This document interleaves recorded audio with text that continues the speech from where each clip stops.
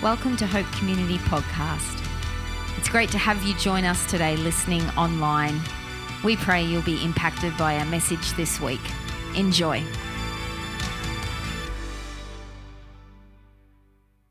So let's pray together, Father.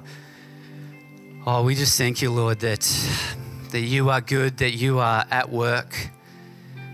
Father, thank you that you have a desire to lead us into relationship deeper and deeper.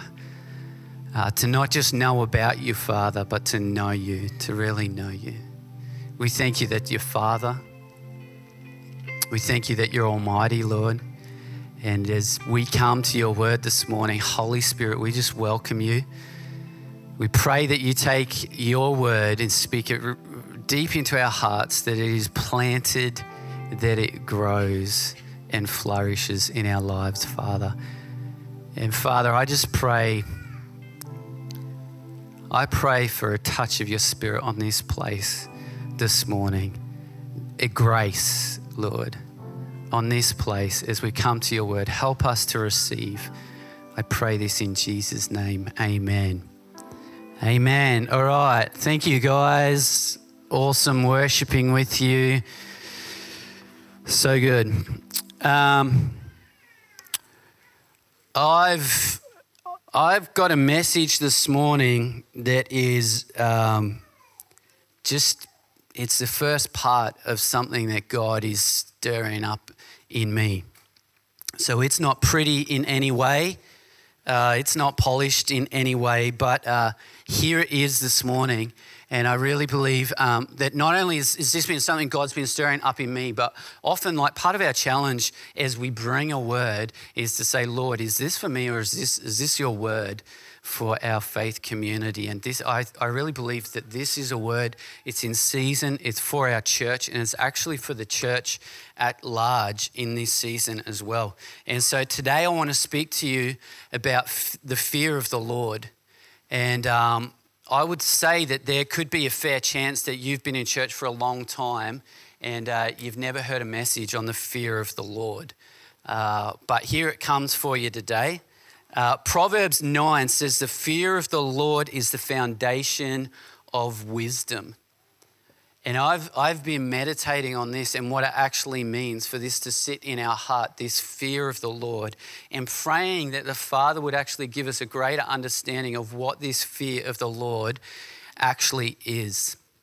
Could I get the house lights up just a little bit, please, Charlie?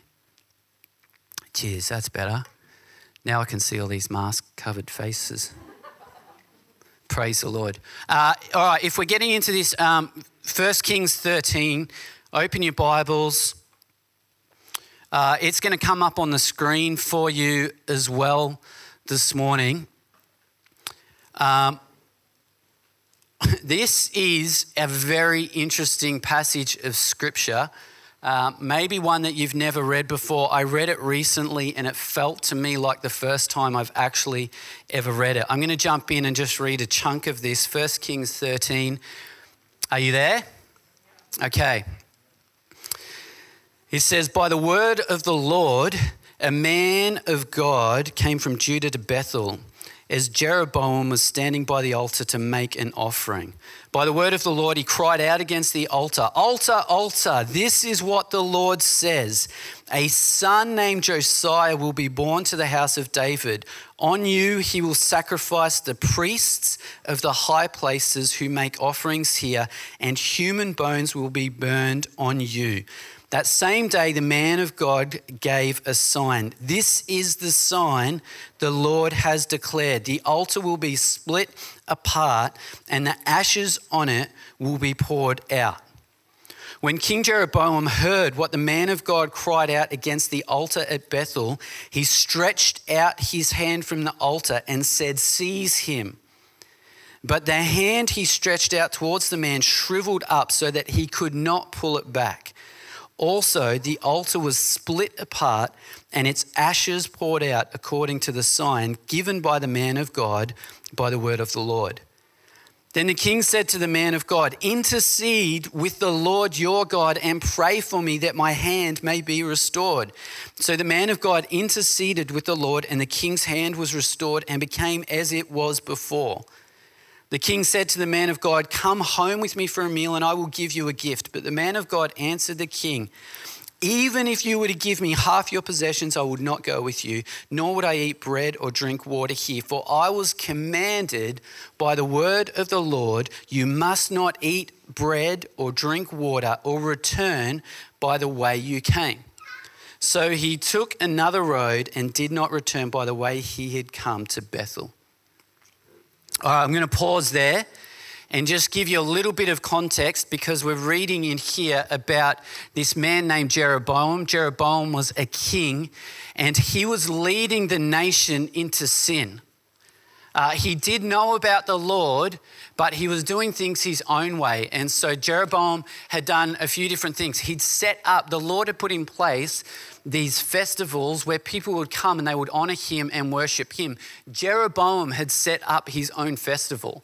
So first, he kind of made a mockery of the Lord's festival. Then he went around and he installed temples through the land, just his own temples. They were not temples to worship the Lord, but he just set up temples. And even though the Lord had said, no one shall be a priest, but those come from the tribe of Levi, Jeroboam went and just any old Joe could apply for a job to be a priest in the temple. And then these people were also paid to be priests by the king. So what this actually meant for them was that the king told them what to do. They were not there for the Lord. And then he went another step further and he had these two huge golden calves made, and he put them at each end of the land so that the people, rather than traveling to Jerusalem to worship, they would travel to these idols and they would worship these idols instead of worshiping the Lord. So this is just some of the stuff that he did. So God sends this man of God. The man of God has no name. He's just known as the man of God. He sends the man of God to Jeroboam to prophesy and give Jeroboam an opportunity to actually turn from his ways. Okay? Now, after the man delivers his message, he's actually heading home. If we read on, he's heading home. He's sitting and he's waiting under a tree on his way home. Another man who's referred to as the old prophet, also no name, just the old prophet, he hears about what's happened at the altar and he actually jumps on his donkey and he chases the man of God down and he finds the man of God. And there's this interaction that takes place where he says to the man of God, I want you to come to my house and have a meal with me. He has an agenda and he wants this man to do what he says.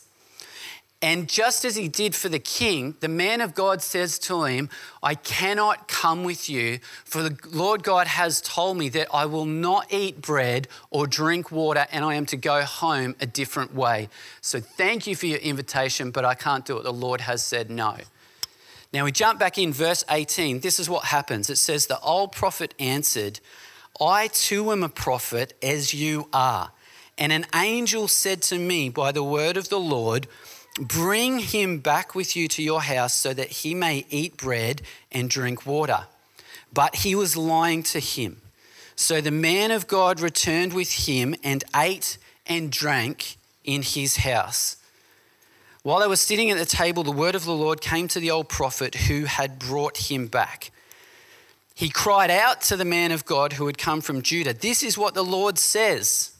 You have defied the word of the Lord and have not kept the command the Lord your God gave you. You came back and ate bread and drank water in the place where he told you not to eat or drink. Therefore, your body will not be buried in the tomb of your ancestors. Okay. So this is meant to get you angry, okay? So the old prophet lies and says, hey, the word of the Lord came to me. You're meant to come with me. The man of God says, okay. Then there he is in the house. This time the word of the Lord really does come to the old prophet. And he says, you disobeyed the Lord, you goose. And I feel like the man of God was like, well, you told me to. What's going on here? So it goes on. The man of God leaves and he's on his way home. Verse 24, it says, as he went on his way, a lion met him on the road and killed him. And his body was left lying on the road with both the donkey and the lion standing beside it. It'd be a great message just to leave right there, right? Like, are you thinking about disobeying the Lord? In all honesty, I don't have time to really get into this passage at a theological level. But here's the thing. I actually get scared for people at times when I get a sense that they are running from the Lord or running from something that they are aware the Lord has specifically called them to. It actually makes me feel really uncomfortable. And in our walk, in our following Jesus, there is this tension, this very real tension between the mercy of God. We love the mercy of God. We love that God is gracious. We love receiving his grace over and over and over again. But there is this tension between that grace and mercy and the judgment and the severity of God. Because here is the thing, is that our God is a jealous God. That he is abundantly jealous for you and for me. And when he sees us going our own ways, he wants to draw us back to his ways. Here's what I find confronting in this passage, is that it's not the king who's leading the people into sin. It's not the king who gets killed by a lion. It's not the prophet, the old prophet that blatantly lies to get his own way that gets killed by a lion. But it's the man of God that disobeyed God who gets killed by a lion.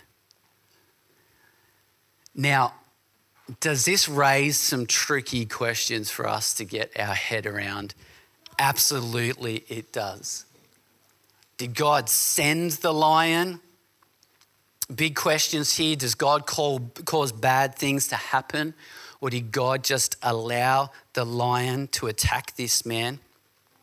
Here's what I do know from this text is the very fact that the donkey didn't run away from the lion, and the fact that the lion and the donkey, or that the lion didn't eat the man or the donkey, that they were still there with the body.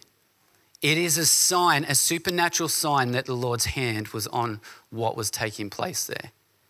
And so can you imagine what it was like? It actually goes on and it reads on, and the old prophet, he actually goes and finds the man of God dead on the side of the road. It says that the lion and the donkey are both still there. And so I'm just going to go and get this man, all right? And lion, can you please not eat me while I'm doing this, okay? This was a very interesting scene.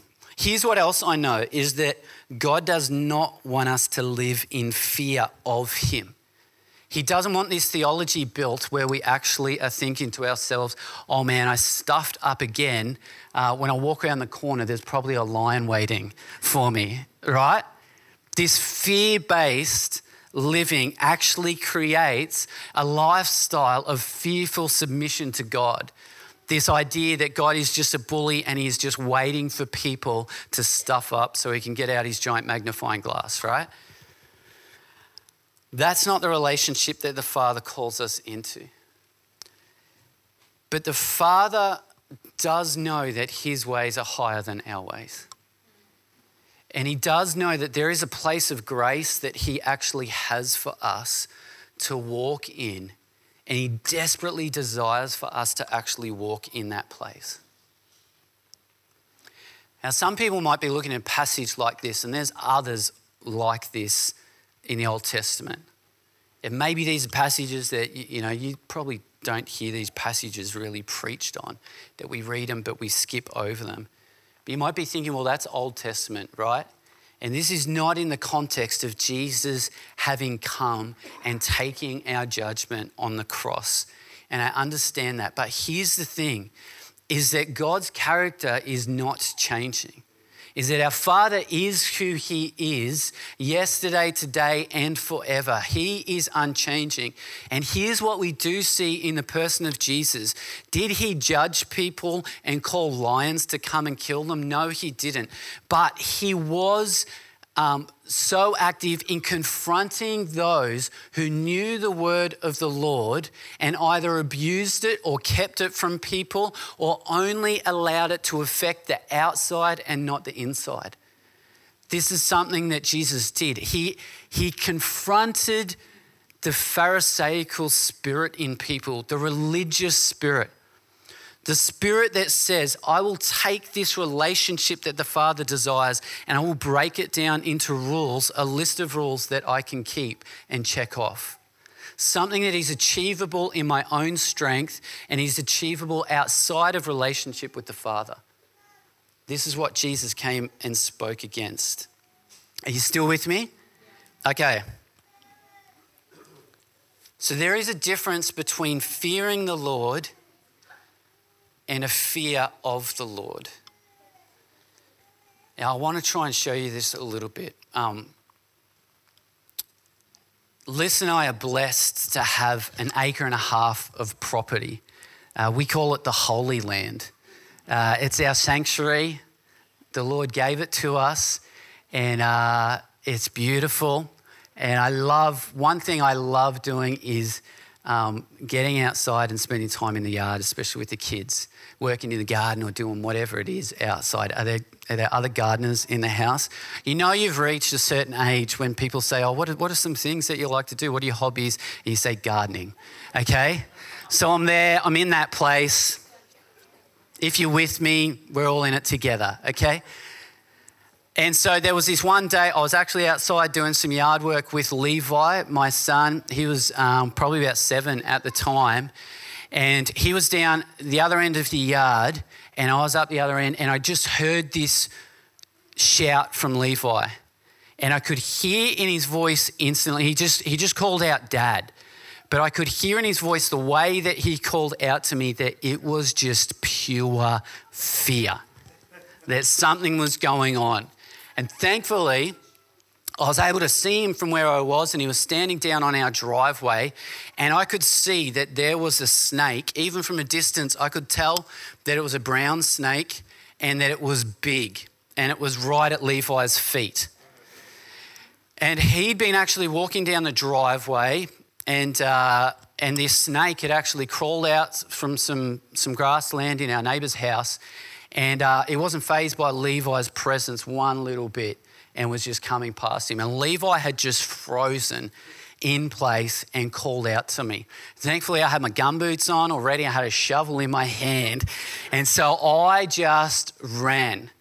And it was a brown snake. And as soon as I got there, this snake actually fired up and started coming at me and trying to attack me. And I can't tell you what I did. The snake lived. Unfortunately. Anyway, and while the snake was attacking me, Levi ran off into the house. Now, should we be scared of snakes when they're attacking us? There's a fear in that, right? There's actually some healthy fear involved in that when we are scared of snakes in this situation. Let me tell you another story. Before I was a pastor, I actually worked for Energex. I was a cable joiner by trade. I worked on our electrical supply network. And when I first started, they've got this amazing training program. I went in not knowing anything. And they take you to this place in Rockley. It's their training yard. And there's like hundreds of power poles in this yard and all different network scenarios there. And each day you go in there and you train and you train and you train before you graduate and they release you to go and work in the field, right? And of course it's under safe conditions and the power's not turned on while they're teaching you and things like that. But there was this day I remember specifically. The day came and it was the day that they would turn the power on and you would work on the power that day. And everyone just had this nervousness about them. As we knew that we were going to go into the yard that day, and that on this day there would actually be power running through the wires. And so we went down that day, and there's a process that they've got to do to make sure that everyone in the training yard is aware. And there's a siren that goes off, and then there's this red light that comes on. And we're standing down there in the yard, and I could hear our trainer. He's on a walkie-talkie, and he says, "All right, make the yard live." And this siren comes on, and this red flashing light comes on. We've got this training activity that we've got to do, and he says, "All right, now get up there." And it was a crazy feeling, because here we are for the first time, and we go up this pole, and we're working on these conductors, and it's the first time that you realise that there is actually something in these conductors that is so powerful, and that if we don't treat it right, that it can jump out and bite us, and it's not going to be good if it does.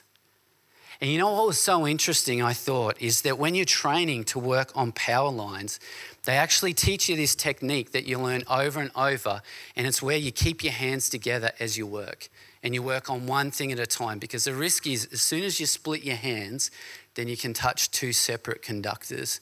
And so they teach you over and over again that when you're working here, two hands together. When you need to work over here, you work over here. And you actually have a spotter on the ground that if you split your hands together, they'll point it out straight away.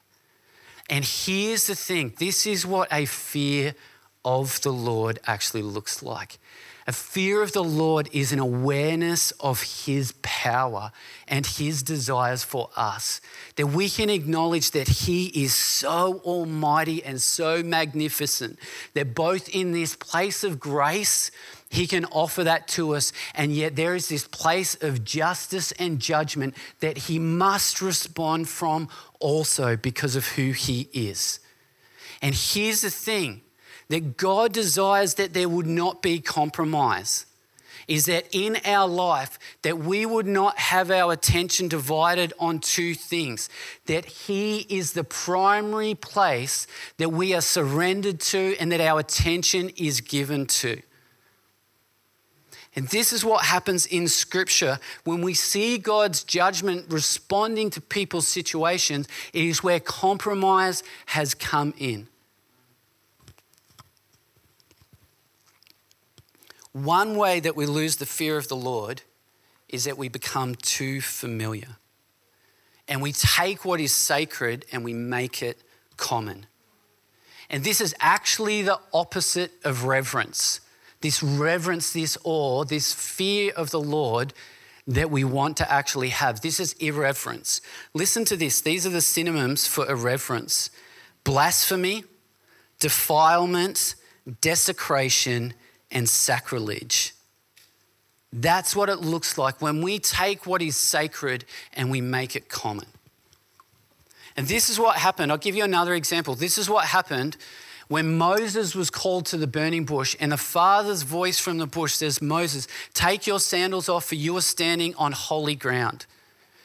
What Moses was doing in that place was he was walking into holy space with unclean feet.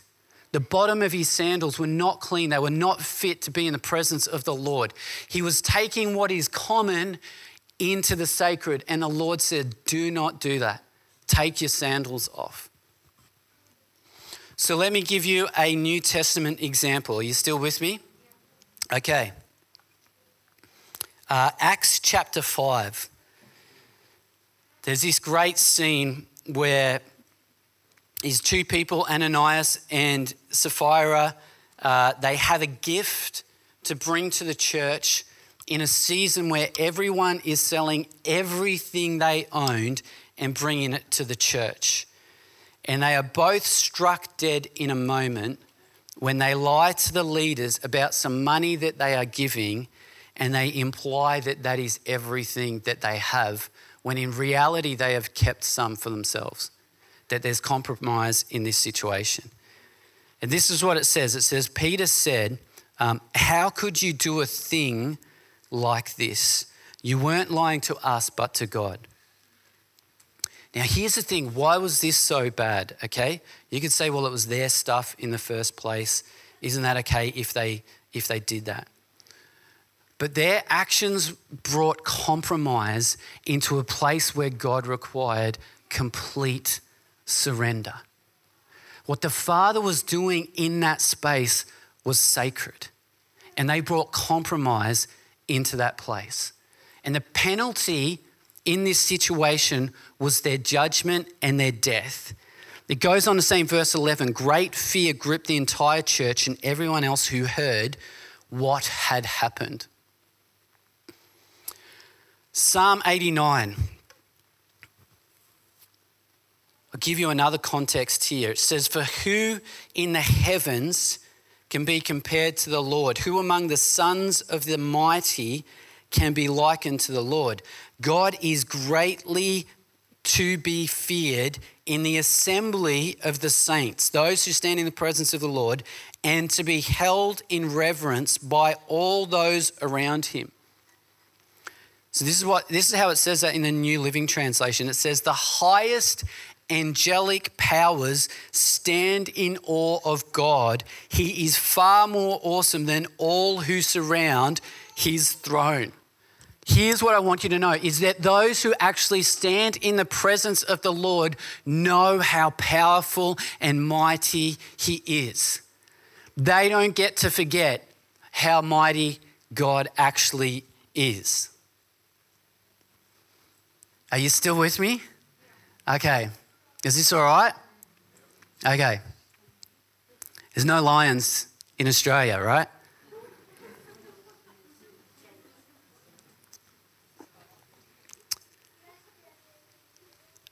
You know, for me personally, the last 6 months of ministry have actually been the hardest in our almost 20 years of ministry.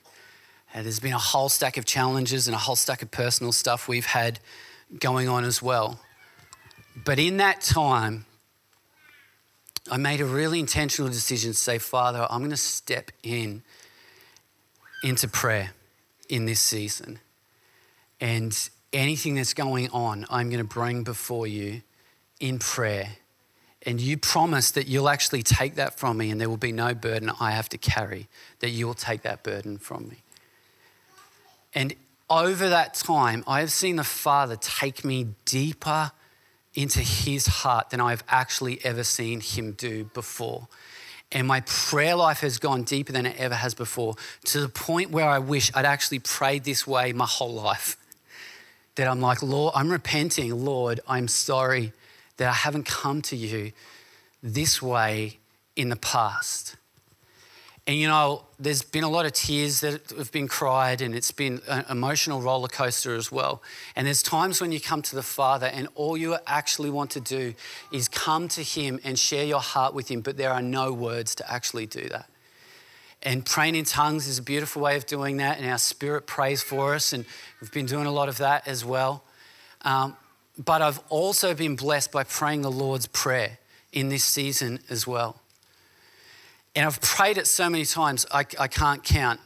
I've prayed it with my kids and my wife. And here's the thing, is that in those times when you have no words and you get to this prayer, this is Jesus teaching his disciples how to pray, and you say, our Father in heaven, hallowed be your name.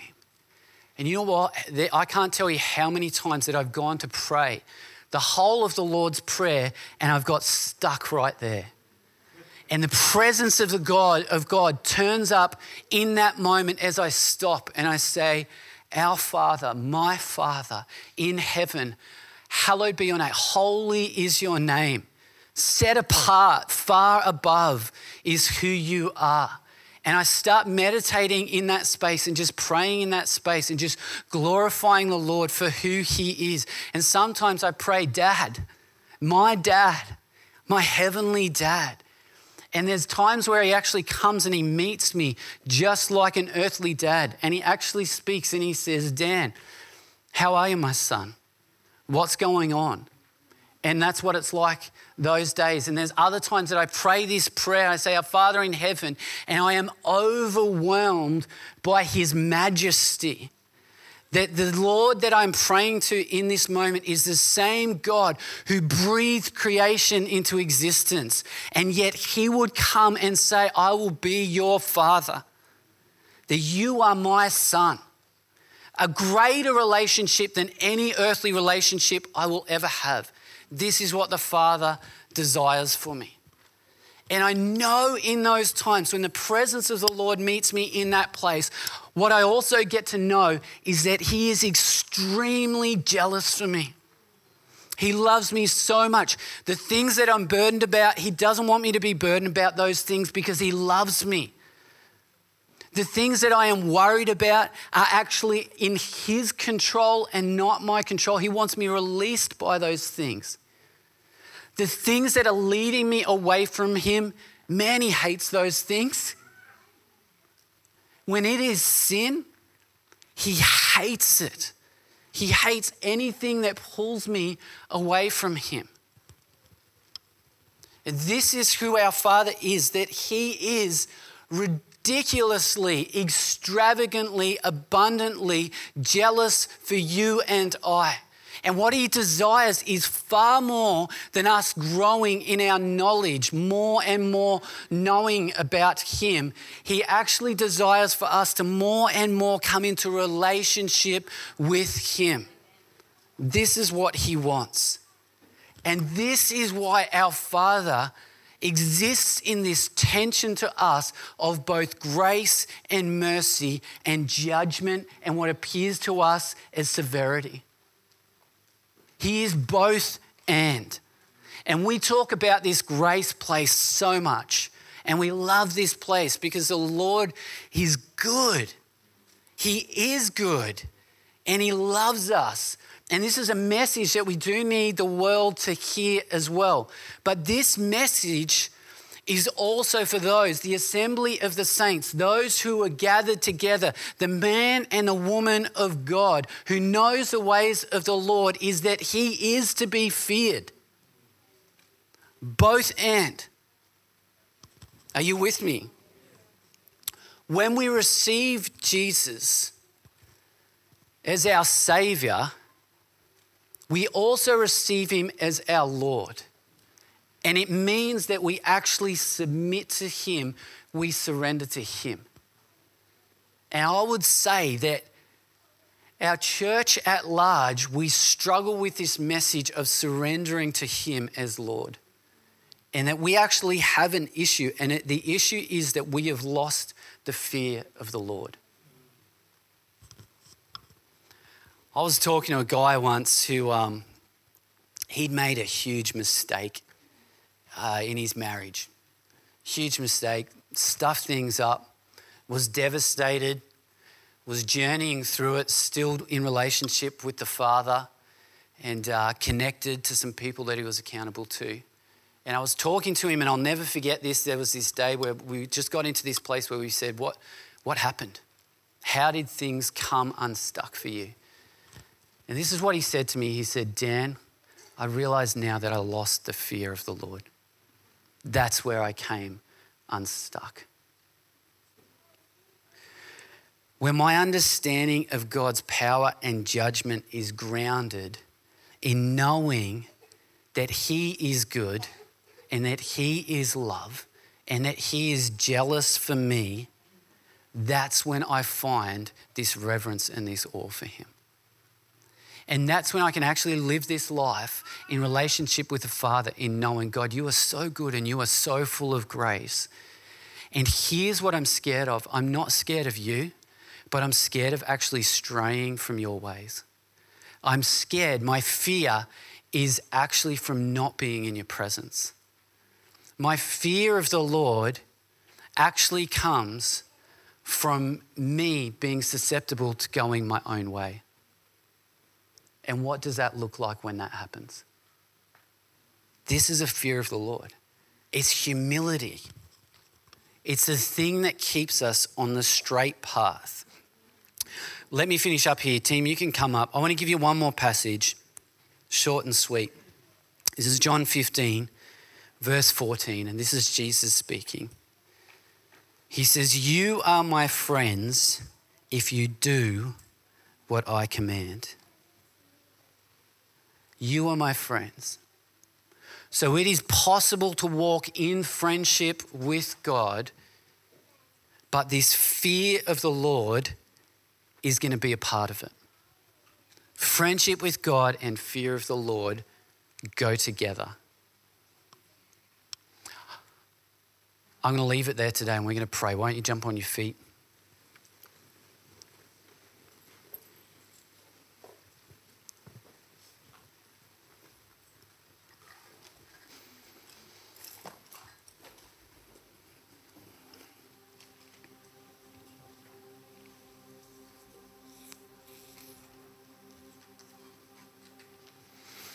God, we need your help.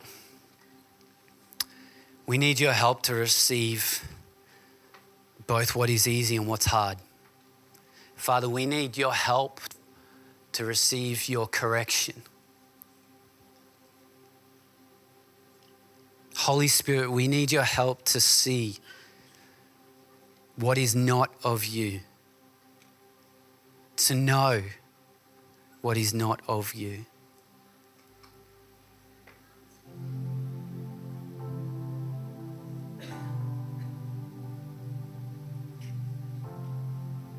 Just while we're praying, if you are here this morning and you know, like, I need to revisit this, and maybe you actually need to repent here today, I just want to ask you just to put your hands out in front of you, just as an act of surrender, to say, Lord, this is me.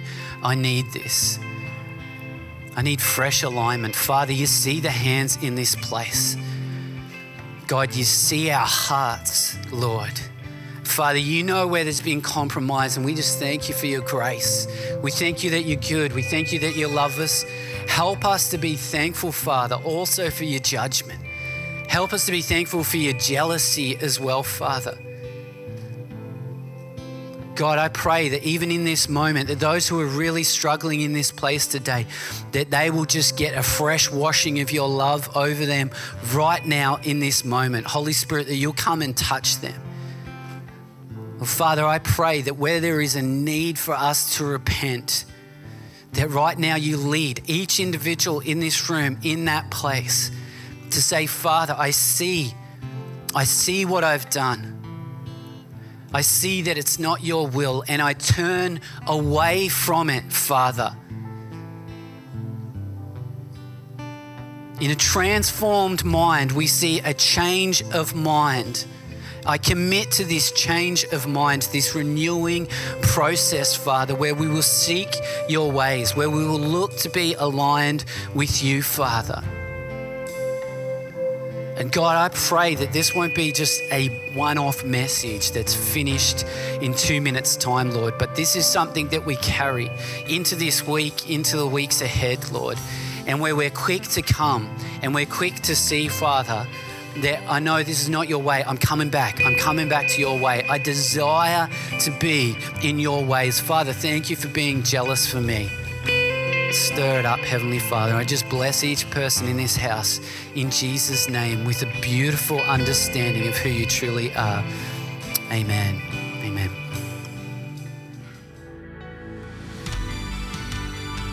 Thanks so much for listening to Hope Community Podcasts. We hope you enjoyed today's message, and remember to subscribe to the channel to keep up to date. From everyone here at Hope Community, have the best week.